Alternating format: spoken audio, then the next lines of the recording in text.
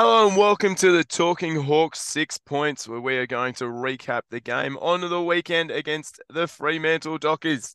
For those of you who haven't had a chance yet to watch the game, Liam and myself are going to go through and talk about the six main takeaways or six main points from the game to save you from going back and watching a game that never really reached any real highlights and unfortunately saw Hawthorn get the last loss for the season.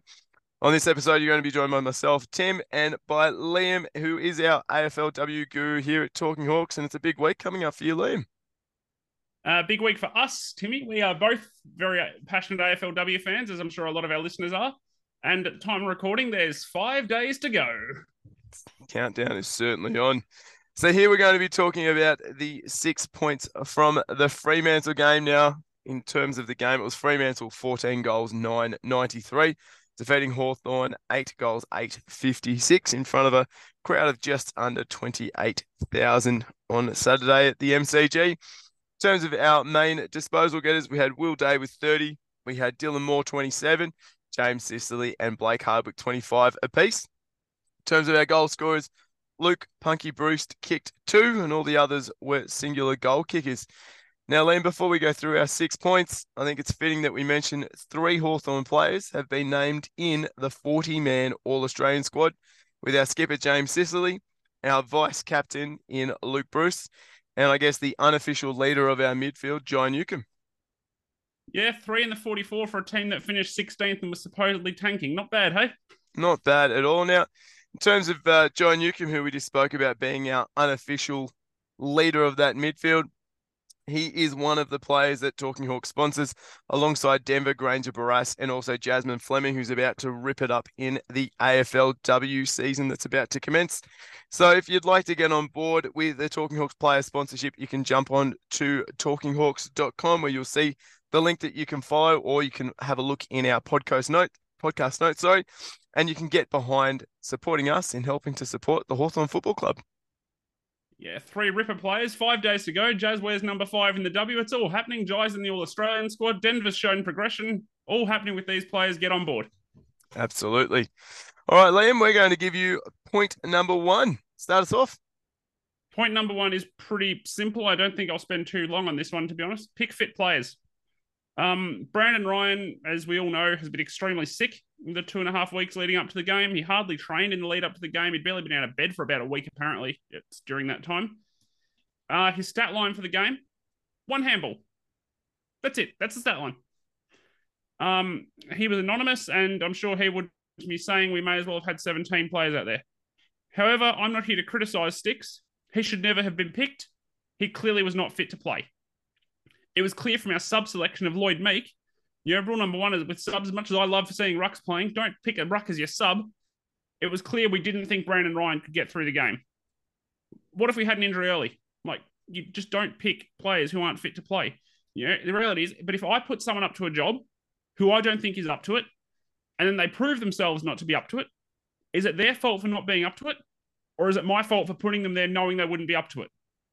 It's unfair on him. It's unfair on his teammates. And to put it simply, you just have to pick players who you think can get through a full game. We clearly went into that game knowing Brandon Ryan couldn't get through it, and it was unfair on him and the entire team. Yeah, it's a really interesting point you make there. Obviously, Sticks was coming back from his influenza A that he had, and as you said, he was knocked around quite badly. He lost 4 kilos from what would be about a 35-kilo frame, wringing wet. So obviously the loss of 4 kilos certainly didn't help him. And I think the loss of DGB with a little calf niggle was probably what caused Sticks to get a game. I mean, if DGB was fit, Sticks probably ends up being at Waverley on Saturday morning with the rest of the Box Hill group, or the players that were eligible for the Box Hill finals, doing a training session there. And I think the issue we had was, I guess, these tools, or the lack of tools, through the injury to Mitch Lewis, and then obviously DJB as well. And as you said, Meek being picked the sub, the minute that it came to fruition, you went, if something happens early, we are in a bit of strife. Because Sticks, there was no way knowing that he was going to get through a full game. Being down there at training and watching him, you could see that he doesn't have the world's greatest tank. obviously not having done an AFL preseason, and he's trying to make up for that as he goes through. And then obviously the minute you throw influenza in, which affects your lungs and your aerobic capacity, he was going to be in a bit of strife. So I think it's as you said, it was probably more so him being put in that position rather than him being at fault. Yeah, I wasn't having a go at him for 1 second. Again, if someone's put in a position that people who know they're not up to, it's not their fault. It's the person who put them there, knowing they're not up to it. Yeah, it's a very interesting point. Point number two, Liam. My first point, I want to talk about one of our vice captains in Dylan Moore. Now, depending on which side of the fence you sit on this year, you either think he's been played out of position and asked to do a lot in an underperforming forward line, getting up and helping the midfield and getting back and helping defenders, or you think that his season has been ordinary. I think they're the two ways the Hawthorn supporters have seen Dylan Moore's game so far this season. I'm on the one of him being played out of position. Always the I guess the optimistic or positive side, Liam. But on the weekend, I don't think anyone could fault what Dylan Moore was able to put out on the park. 27 touches, he had 9 marks, 6 tackles, 400 metres gained, 7 score involvements, which was the highest from any Hawthorn player on the weekend, 1 goal and 23 pressure acts. You cannot fault the effort that Morey put in. And I think throughout the season, if you go back and watch, while he might not have been getting his regular 20 odd touches and a goal each game, I think the effort he was putting in off the ball and his work rate has certainly increased. And I think looking at his standing as vice captain of the side and then watching his effort on the weekend, he's one of the few players that stood up when we needed him to. Yeah, Dylan Moore's effort and work rate, I don't think any rational fan will ever question. Taking 9 marks at about 4'6" is pretty impressive. But yeah, he was one of our best on the day. I've been a fan of Dylan Moore since we drafted him. Daz will have a go at me, but I was on the Dylan Moore train as well right from the get go. Ask my family; they will more than tell you. Yeah, superb. I don't have much to add beyond what you've said. He works his backside off, and the thing is, he plays nearly 90% game time playing like that as well. Like how he does that, I don't know. Yeah, his aerobic capacity is absolutely freakish. And in terms of those pressure acts, he had the second most pressure acts on the day for Hawthorn, with only James Worpel with 29 bettering him. Yeah. Point number three, Liam, and your second point. Yeah, it's another point that's not as positive. My last one is a celebration of a player, but this one I'm just starting to wonder where players' minds are a little bit on the plane to Europe. I don't like criticizing effort. It's one thing I'm extremely hesitant to do. I think the priority was, rightly to be honest, not sustaining any long-term injuries. However, that also showed. We laid just 1.25 tackles per minute of opposition possession, which ranked 17th in the competition for the week. At times, it felt like the young boys were starting to show they're ready for the break. And a lot of them were probably thinking about the flights they might have been on today. Or those who were sticking around to watch the AFLW were starting to think about what the best places to go watch at Frankston were. Little tip, by the way, it's on the outer side on the wing. But the stats don't look bad when you compare them to Freo's, but both teams had, let's just call it what it was, nothing to play for, and you could tell at times.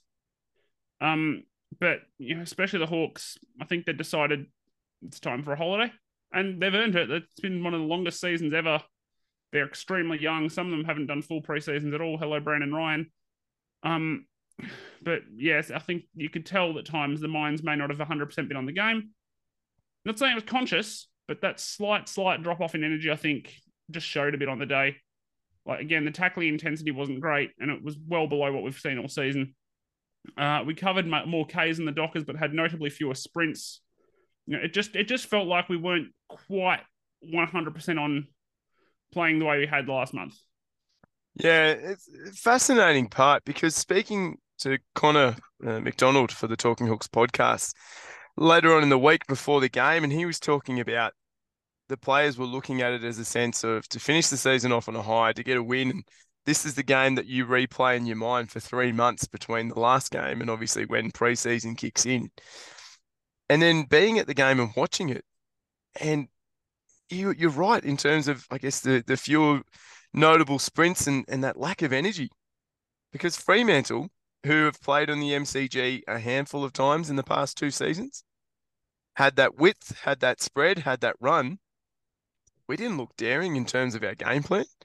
We looked like we were zapped of energy, and I think that can be absolutely explained based on the last month of football that the team has played. You know, they were getting up for pretty much a grand final every week against these sides, knocking on the, on a chance of being in the finals and possibly even being premiership contenders. And on the weekend, I think while yes, they wanted to go out with a win, it would have been lovely. I think it was just one too many games, as you said, and they just couldn't quite get the effort up for it. And when you see Connor Nash, who's always one of our big energy givers on the ground, struggling to lift his legs in the fourth quarter, they're done. Yeah, 100%. Point number 4, Liam, and my second point, and I want to talk about Connor McDonald. So, in terms of his game on the weekend, 20 disposals, 5 score involvements, which was the second most score involvements for the team behind Dylan Moore, who had 7. 4 tackles, 3 inside 50s, 19 pressure acts, 7 marks, 379 metres gained. Second year player Liam playing his 41st game, and you're getting these type of numbers from a player who's been put into a half forward role, which is one of the hardest spots on the ground to play, and he's a midfielder. Yeah. And I just look at those numbers and think, wow, what's he going to be able to do with another preseason under his belt next year? Because his work rate is phenomenal. Yeah. He's getting back into that defensive 50 and leading up and offering a target for our defenders when the ball's coming out of defense. You watch him pushing to the wings. You watch him pushing forward. And I was just amazed. His voice at the ground was one of the few Hawthorn voices you could hear.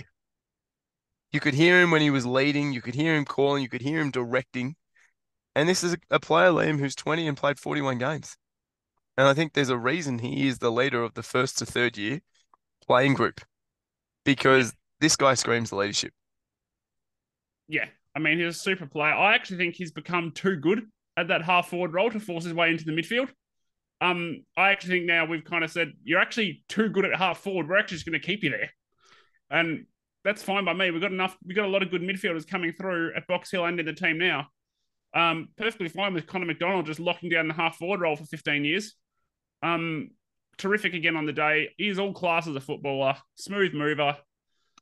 I love watching Connor McDonald play. He defies his age of 20 when you watch him play. Like, you'd think he'd played 100 games, not 41.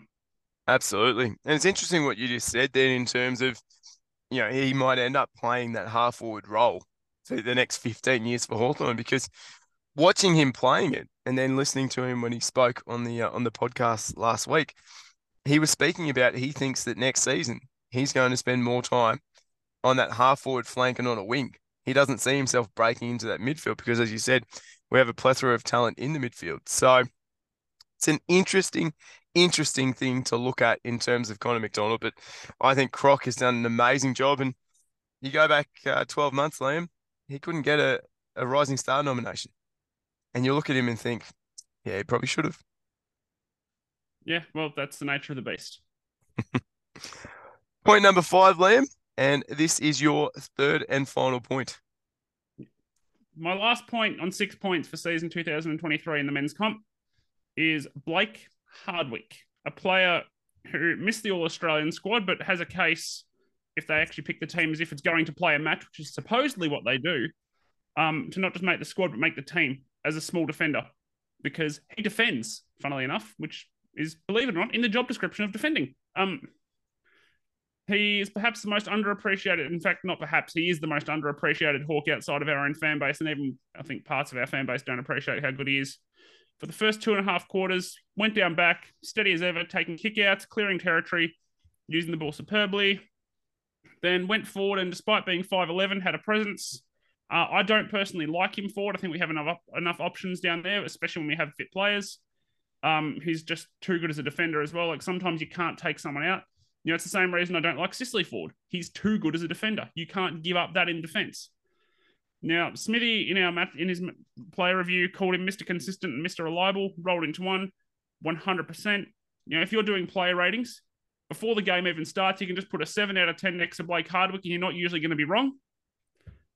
On the day, because this is the Freo 6 points after all. 25 disposals, 336 metres gained, 84% disposal efficiency, 10 marks, 5 score involvements, 3 rebounds, an inside 50 and a clearance. Fair play, Dimmer. Top handful of players every single week. Excellent again on Saturday. And I just thought I'd give him a little bit of extra credit in my last point, in our last 6 points for the AFL men's season. Yeah, I think that's 2 weeks in a row that Dimmer's got to mention, which is fantastic because he thoroughly deserves it. And out of those 25 disposals, he got 5 in the last quarter playing as a forward. And you just go, right, imagine if he played a full game as a forward, Liam, and we got 5 touches a quarter. You go 20 disposals. He led.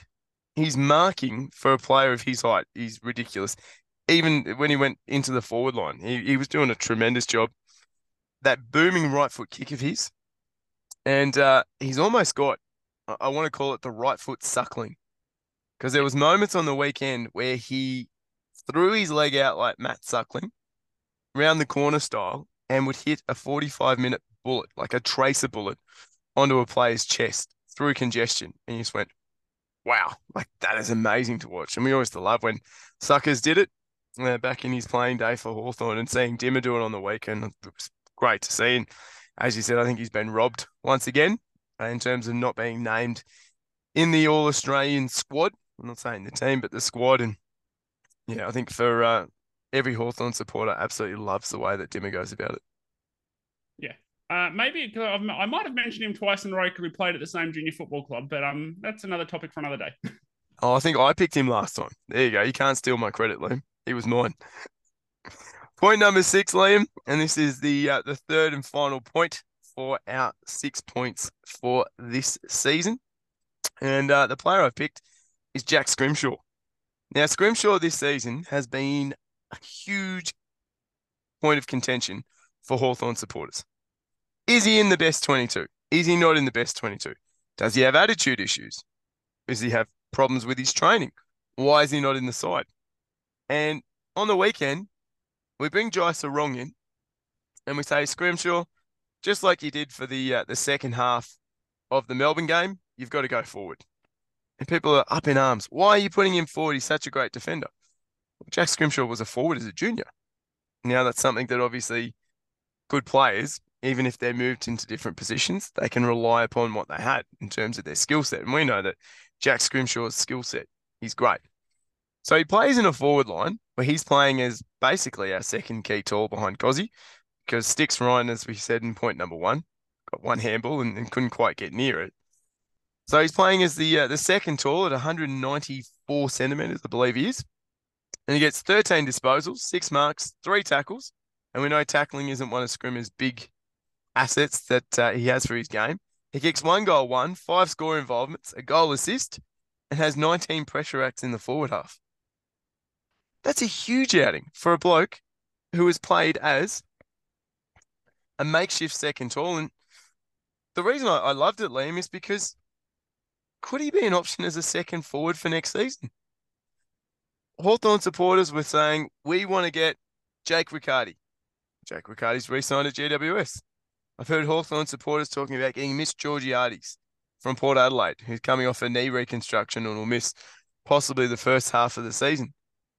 If we're keen on seeing Jai Sarong in the side, like we did on the weekend, and Sarong plays, is there a possibility that we see Jack Scrimshaw playing as a forward where he played his junior footy? He's able to take marks. He's got a great kick. His score involvements were there. His pressure acts and defensive work is increased. Could we see it? If I'm honest, I don't think so. I don't really want to see it. I think he, especially being that left footer coming out of defense, I think he's too important. You know, he and James Sicily, I've mentioned it a few times, they like to cross over and open up the whole field between the two of them. Sarong was very good on the weekend, 5 spoils leading all Hawks and terrific one-on-one defensively as well. I still have a feeling his future might be as that third tall forward and, you know, playing defense, which is a bit of a circuit breaker given what he had in the off-season. But we'll see what happens in the off-season, I suppose, with that. I'd certainly be keeping Sarong around. But yeah, I thought Scrimshaw, given that he was playing in a position where we probably don't want him playing. For the most part, he was kind of there by necessity because we had a lot of backs available, not many forwards available. It's like, not ideal, but you can. So yeah, I don't mind it as a break glass or a fullback, but I personally think he's too important defensively. But that being said, he was more than serviceable on the weekend in a forward line where service was suboptimal. You think about Freo's defence. Freo are great at that intercept marking. Scrimmer's Yeah. had 6. So he's certainly able to take those marks going forward. And, as you said, Jaiserong looks fantastic. And if he's going to be kept around, which is what we believe, that he's close to re-signing and extending his contract at Hawthorn, where do you play him? So maybe, just maybe, we might see Scrimshaw forward. I just thought his effort on the weekend, Liam, and we've been looking for a second tall that can stand up and take marks. He seemed to do it for us, which was a nice thing to see, especially, as you said, for a forward line that looked quite inept at times on Saturday. Yeah. So, Liam, that now brings us to the end of our 6 points. Now, before you head off, if you haven't already liked and followed Talking Hawks on your favorite social media platform, whether it's Twitter, Facebook, or Instagram, please make sure to go on and do so. If you haven't subscribed to our YouTube channel, please jump on and subscribe to Talking Hawks on there, where later on this week we will have our live stream, which will recap the game against Fremantle and look towards the AFLW start, which happens this Saturday when Hawthorn takes on Essendon down at Kinetic Stadium in Frankston. And we'll also look at the Box Hill game against the Werribee Tigers, which will take place on Saturday, which is the first round of the final series in terms of the VFL season. Liam, it's been an absolute pleasure jumping onto the 6 points with you and dissecting the game against Fremantle. And until next time, go the Hawks.